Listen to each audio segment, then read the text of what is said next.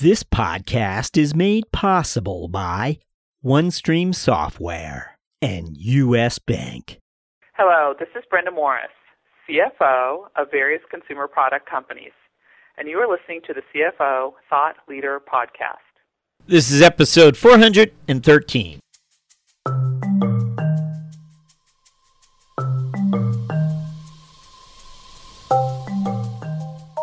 From Middle Market Media, this is CFO Thought Leader, where we speak to finance leaders about driving change within their organizations. Hi, it's Jack Sweeney.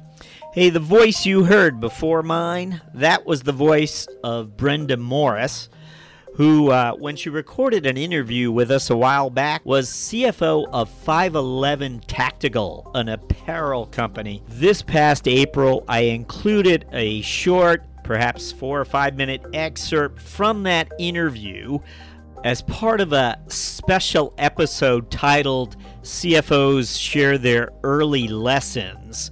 And Brenda had shared an anecdote that I thought would be wonderful to include.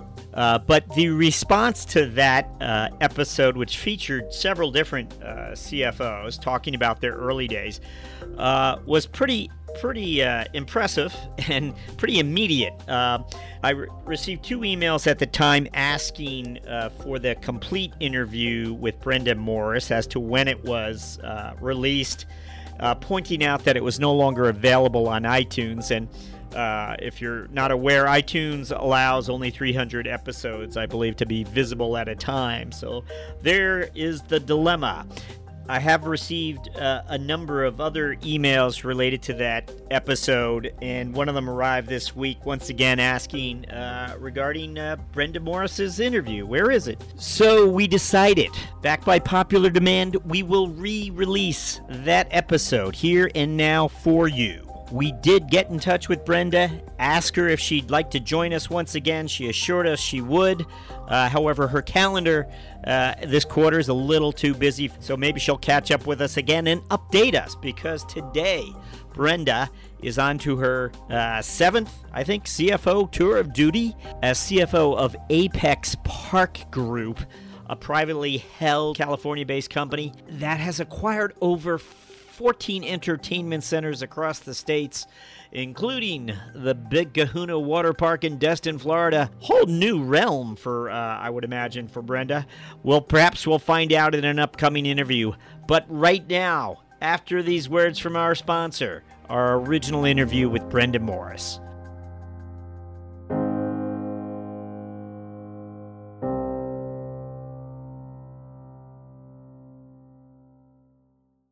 When it comes to supporting effective decision-making, finance and IT leaders are facing an unprecedented challenge amidst increasing business complexity, exploding data volumes, and market volatility. OneStream software reduces the complexity of financial operations by unleashing the power of finance with a unified platform for planning, financial close and consolidation, reporting, and analytics. OneStream helps finance leaders empower the enterprise with financial and operational insights to support faster and more informed decision-making, all in a platform designed to continually evolve and scale with your organization. To learn more, visit onestreamsoftware.com.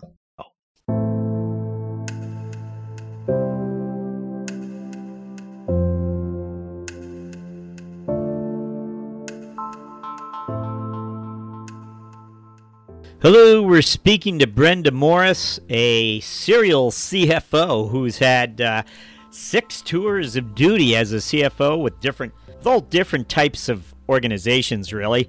Brenda, welcome. It's great to be here, Jack. Thank you.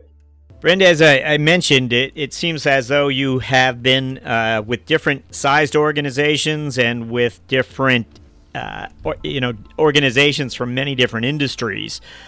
So anyway, we look forward to asking you our opener question, which is to have you look back and share with us what were those experiences you feel best prepared you for a CFO role. What comes to mind?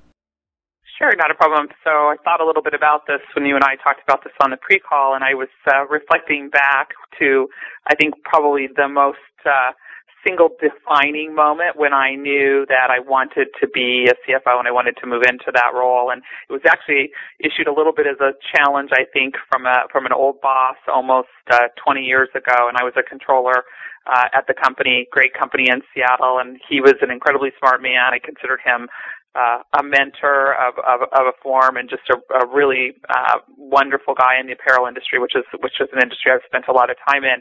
And we were sitting chatting one day and just talking about the future of the company, my future and such. And, I mentioned that I'd like to eventually be a CFO. And I remember very clearly, like it was yesterday, he laughed and he said, "You will never be a CFO." He said, "You have way too much personality to be a CFO." And it was at that point that I said to myself, I will be a CFO and I will keep my personality. And he and I laughed later. About 2 years after that, I took a role that at a different company where I was eventually then promoted to the CFO role and have been in that role since. And he actually loved the fact that the challenge he issued was one that I was willing to try and get past. So I think it was not necessarily a specific technical milestone, but was certainly something that, made me really think about where I wanted to go in my future. So having experienced these different companies and having played this finance leader role in each of them, can you share with us how your philosophy of finance has been influenced over time from one role to the next? Yeah, I think it's in my career path, I've really been sort of a 2 to 4 year CFO since I originally took on that role, and I think my philosophy on finance and the role in the office of the CFO have changed over the years. I think they've become more progressive and more focused on strategy and providing high value for the shareholders of the organization, for the board, for the associates of the organization. And I think that's just been the nature of the position changing and shifting. And all of that comes obviously from your own experiences. For me, in the roles I've played, I've gotten to be involved in just a ton of different types of transactions, everything from IPOs and follow-ons and mergers and acquisitions, moving production offshore from being an all domestic produced product when I was at K2 to moving it offshore and doing everything overseas, major recaps.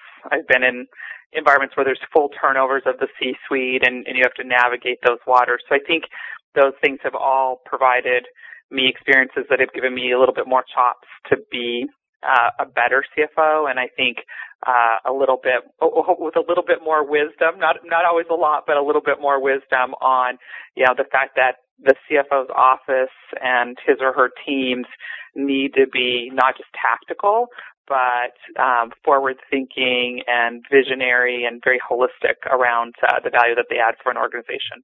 Tell us how you view finance as helping organizations and companies become more competitive. What is the competitive edge that finance offers? Sure. Yeah. No, I think it's consistent with most of my experiences, but I'll give you a sort of a general oversight first. I think that, the competitive landscape is changing all the time in every industry, and, it doesn't matter if it's consumer trends or, economic situations or, just, a ton of different variables that impact how people, consume services and products. So it, I think, creates an environment where you can never take your eye off the ball of understanding what your competitive landscape is, since it's always changing. So I think the key is staying current and finding great research information around your industry and around the sector that you play in, having great relationships with analysts who spend, all their sleeping, nights and days and waking hours thinking about a certain industry. I've obviously played in apparel a lot, or specialty retail and specialty brands, and having a great network of analysts and investment bankers who are talking to the competition all the time, just like they're talking to my companies, and then comparing notes and making sure you really understand what the trends and sort of the tea leaves are. As you read them, you're able to selectively make decisions to mitigate some of the risks that might be out there and make the best decisions you can. Specifically at 511, we obviously built great relationships with the analysts and got them to really understand the business. We worked closely with investment bankers and commercial bankers as we, financed the organization and moved things forward. Trade journals, looking at what's happening in, the world of shooting, the world of public safety, the world of outdoor brands, especially brands in general. Just keeping your eye on the ball all the time, I think, is mission critical, no matter what organization you're in. So could you share with us, help us understand perhaps the apparel industry or the retail industry a little better? What are some of the key metrics that are important when it comes to understanding that business climate? Yeah, so again, depends on if you're pure distribution or pure retail or a combination of both. But in general, your comp store sales is really what the investment world lives and breathes on. Are you growing your comps every year? And whether you're pure distribution or pure retailer or a blend of the two, you're looking at year-over-year sales and really diving into those and understanding what's the comp sales coming from the existing store base that you had in place a year ago? What is the performance and productivity of new stores that are coming on board and have come on board in the past year? Are they performing at what appears to be similar levels of what your stores have done in the past, and also obviously compared to the competition?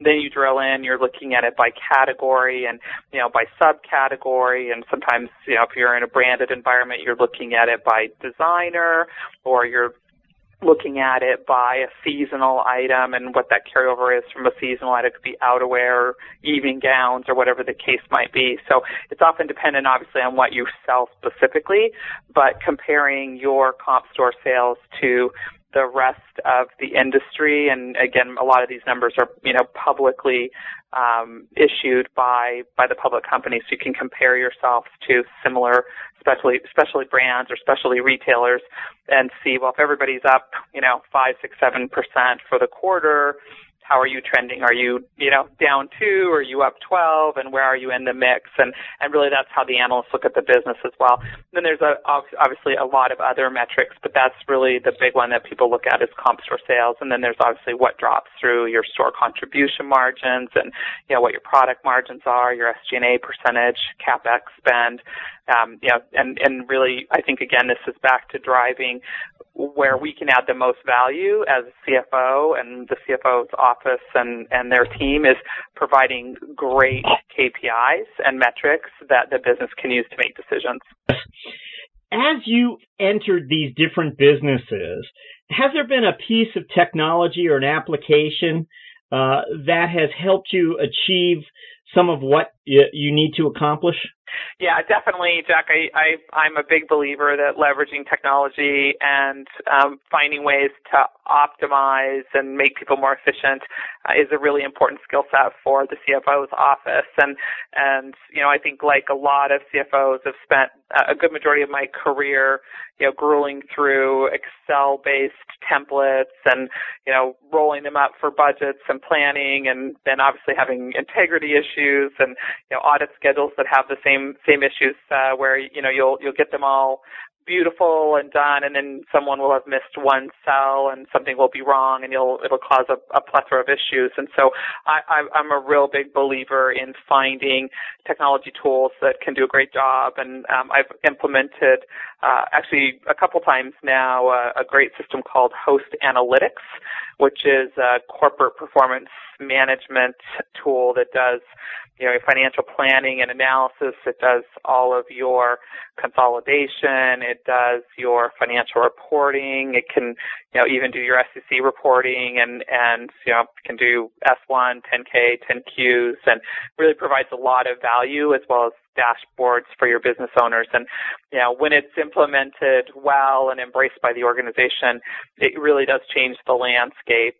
There was a company I was with a couple, probably 10 years ago now, and it was the first implementation I had done of Host. And these were plants that were in remote areas of Alaska and other areas, and the plant managers just loved the tool. They finally had information at their fingertips. They weren't waiting for, the accounting office to issue financials, weeks after the end of the month. They could see how their plant was doing. They could see how their maintenance expenses were coming along, and their dashboards. They could look every day to see what their production and what the sales were from their plants. And it was just very, quite honestly, life-changing for them, and they all felt much more empowered and self-sufficient. So big believer where you can drive that out to your teams and allow them to self-serve and answer their own questions at their convenience on their schedule, that you can just really advance the organization.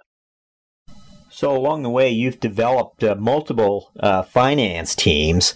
Tell us about the people you want on your team. What are the skill sets and experiences and personalities you're looking for? Yeah, it's a great question. I would say, most of the teams that have worked for me would say I have really high expectations.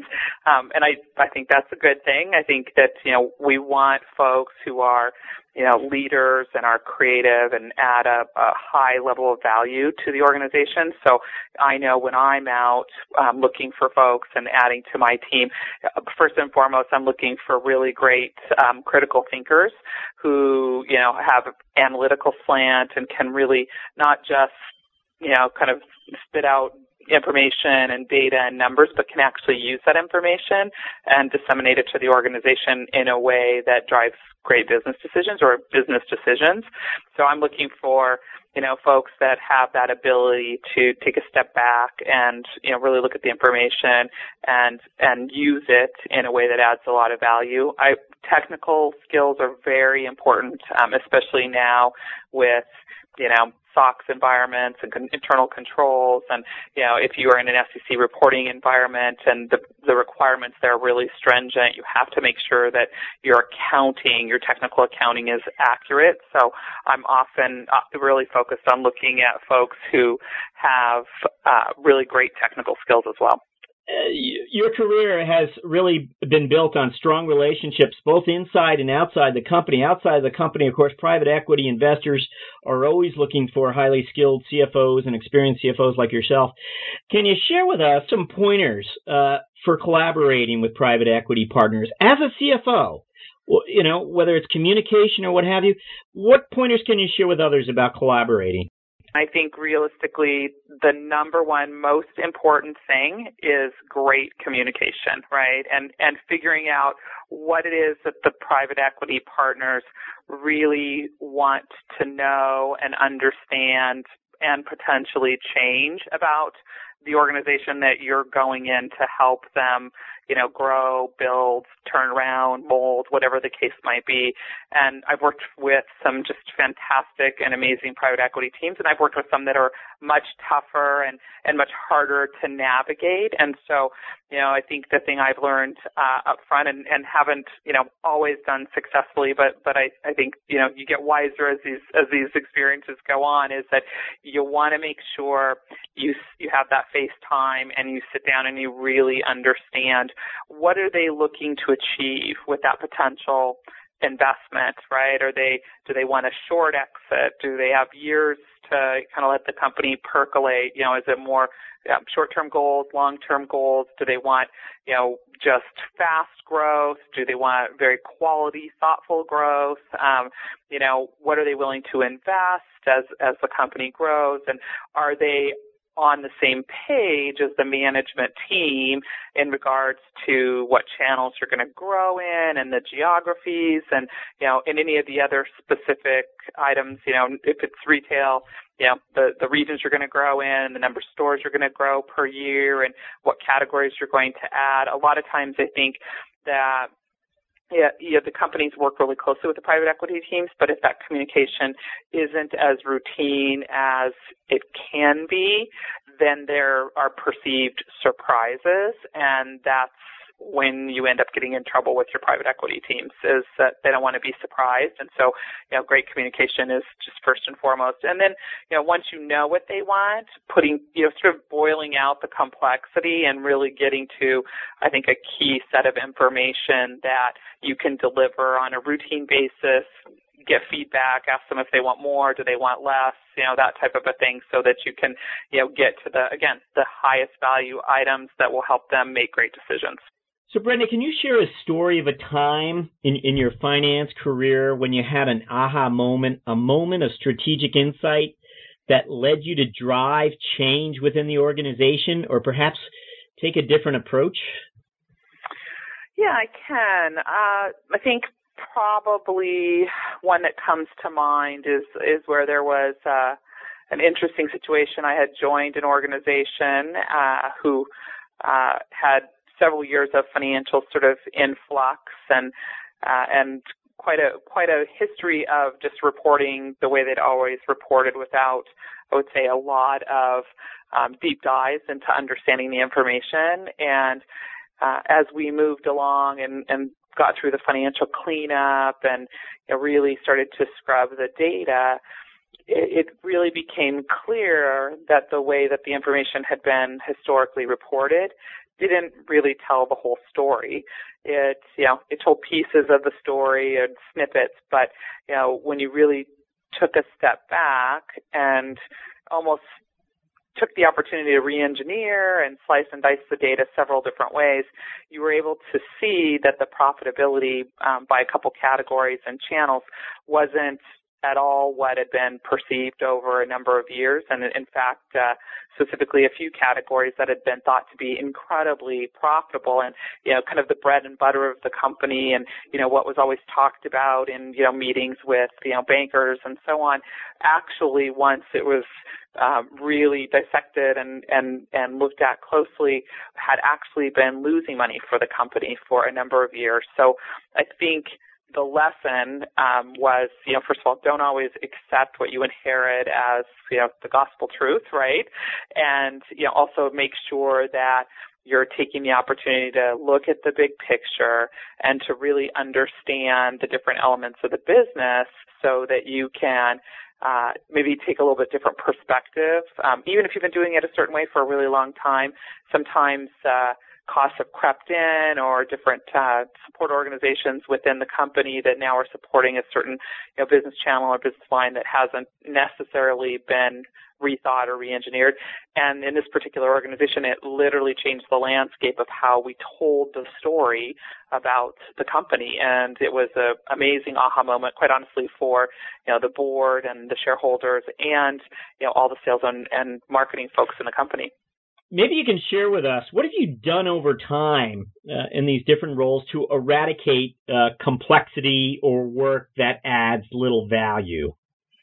Yeah, no, I this is an area I think that I am able to really help an organization take a step back and remove some of the complexity within the organization and hone in on what really should be looked at closely. Unfortunately, I think a lot of companies spend a lot of time chasing their tail around, a metric or two that isn't actually what's driving the business. And so I typically will look at ways to streamline and optimize the planning processes.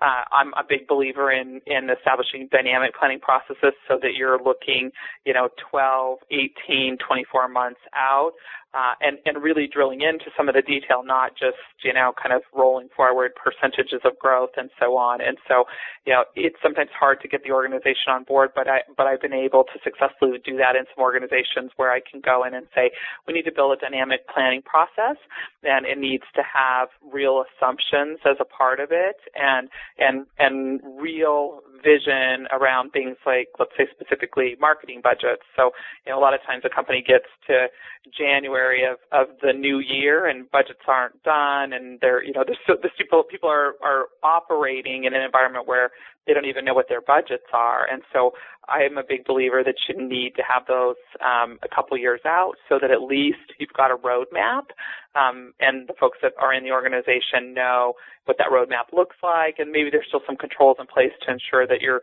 doing the highest value add things as things change. But, that's where I think I can add a lot of value. I think CFOs in general can, sort of purge their systems and their reporting of a lot of the non-value items and line items that don't necessarily bear the time and energy that often go into looking at them. Jeremy Hope, the author who would refer to this role as the freedom fighter, would lead us to believe that getting rid of that complexity would allow for higher value work. Is that the case? Did these actions create space and time for finance to play a role in higher value work? Yeah, I think in general, in the organizations that I've done this successfully, it absolutely does, because people, sort of stop laboring over, the sort of minutia of the business, and they really focus in on the larger, more important items. And depending on the organization, it might be marketing spend, it might be an SG&A item, or in, obviously product-centric organizations, it could be really understanding what your gross margin is and understanding the components of gross margin and, establishing let's say a standard cost system where what your purchase price variances are as they happen, and you're not sort of always waiting for that information to come through, and it's after the fact, and by the time you understand it or get information on it or sift through all the noise, doesn't really provide a lot of value for you anymore. And so I absolutely believe that the freedom fighter can really free up the business owners to do much more high value add work. Okay, so we're now on to our mentoring round where we ask questions, quick questions for you that can offer advice to aspiring CFOs. What do you wish someone had told you at the start of your CFO career? I think I would have wished that someone would have told me to have a greater level of patience as the CFO.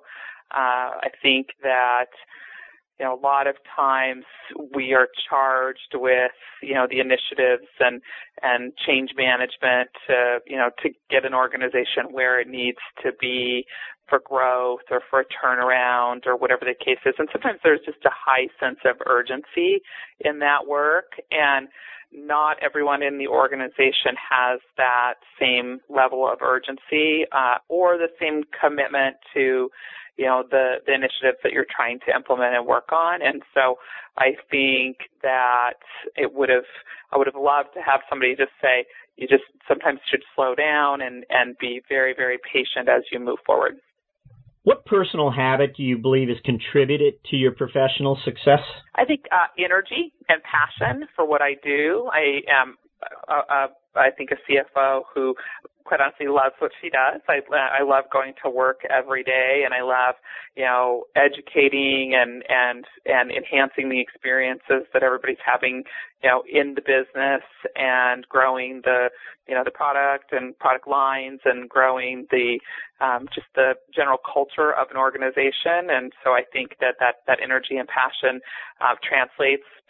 I've had some really wonderful compliments in my career where they say that when I walk in the room, the energy changes in a really positive way. And I think, that excitement and enthusiasm for what I do can really show through.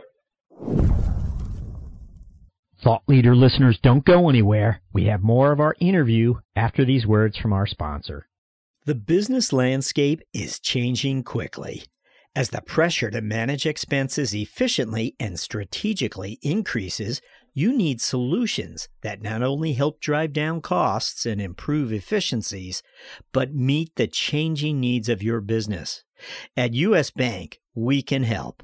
We'll work with you to uncover your specific payment challenges and bring you proactive and innovative solutions and strategies that help you meet the financial goals of your organization.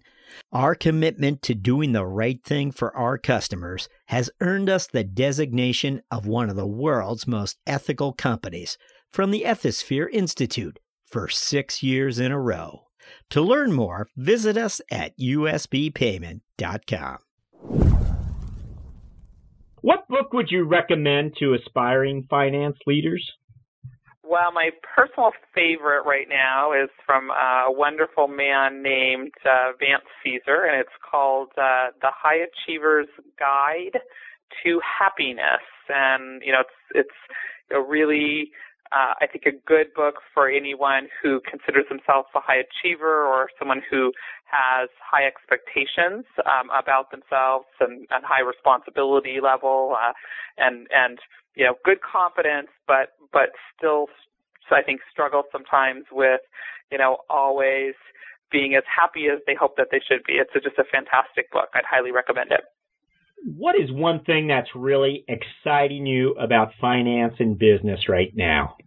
Yeah, I think the biggest thing that's exciting for folks in finance in any capacity is that the teams are being viewed as partners and strategists and more high value add. It's interesting. I talk to obviously lots of different organizations and other CFOs, and what I hear from most of them, and I'm seeing in the organizations that I work with, is this sense that it's not just bean counters or folks who have green eye shades and ledgers to keep track of, but really the ability for finance and accounting to provide information that can truly change the direction of a company and provides really great analytics and tools and can minimize sort of the transactional noise and provide high value assistance to the organization. Brenda Morris, thank you for joining us on CFO Thought Leader. Well, it was great, Jack. Thank you.